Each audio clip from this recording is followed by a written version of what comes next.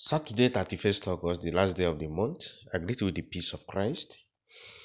From Mtt.25, 14 to 30, we share the divine reading and the prayer for today.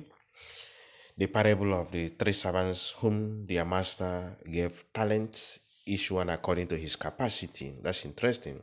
The 5, the 2, and the 1. You have conversation with this story, how the last one said he's afraid of his master because he's a very wicked man who reaps where he does not sow. So because of that, he buried his own money so that he gives it back to him. You know how the master rebuked him for being useless and ordered it be removed from him and given to the one who has gained more 5 talents with the 5 he received, and then the boy sent to prison. Episode like this makes me to remember some of the moments and episodes we lived as boys in the primary and secondary school. And I reflect along with this the reality of the kingdom of God and our existence here on earth. I remember that time when we have a group assignments or group work to do, about at times 5 or 2 to do a work or an assignment to be given. So some people will be hiding under the others, and then there are those who have more talents. Maybe at times it's something to draw or to respond or to read and summarize. So some people will be just hanging on the other people. They do, please do now. Have we finished? Then we copy, we submit, or it could be at times submitted only one copy, chart. So there are people who don't do anything because they look on others to finish. At times it may be manual work. Some will be hiding under others who are working. See, let us work.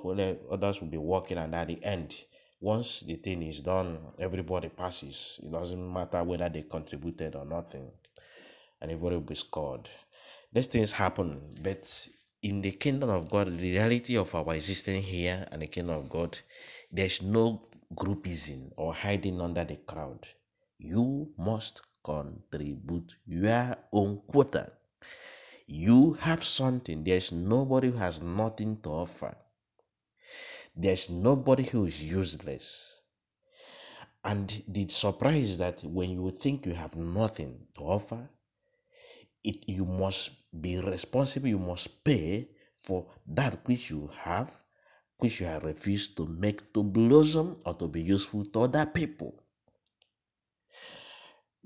If you are not living to serve, you don't serve to live. You are not worthy of living.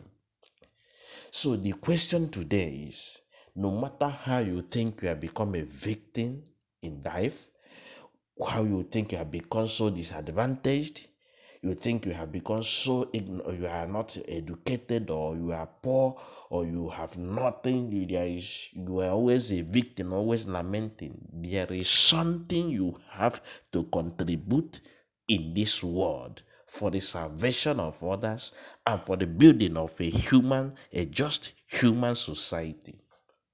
So it's not enough to fold your hand. What are you contributing in your family? Where you think you are sitting or you are working or whatever, there is something in you must make to blossom.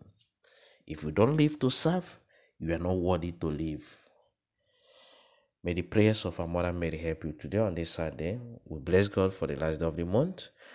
In the name of the Father, the Son, and the Holy Spirit. Amen.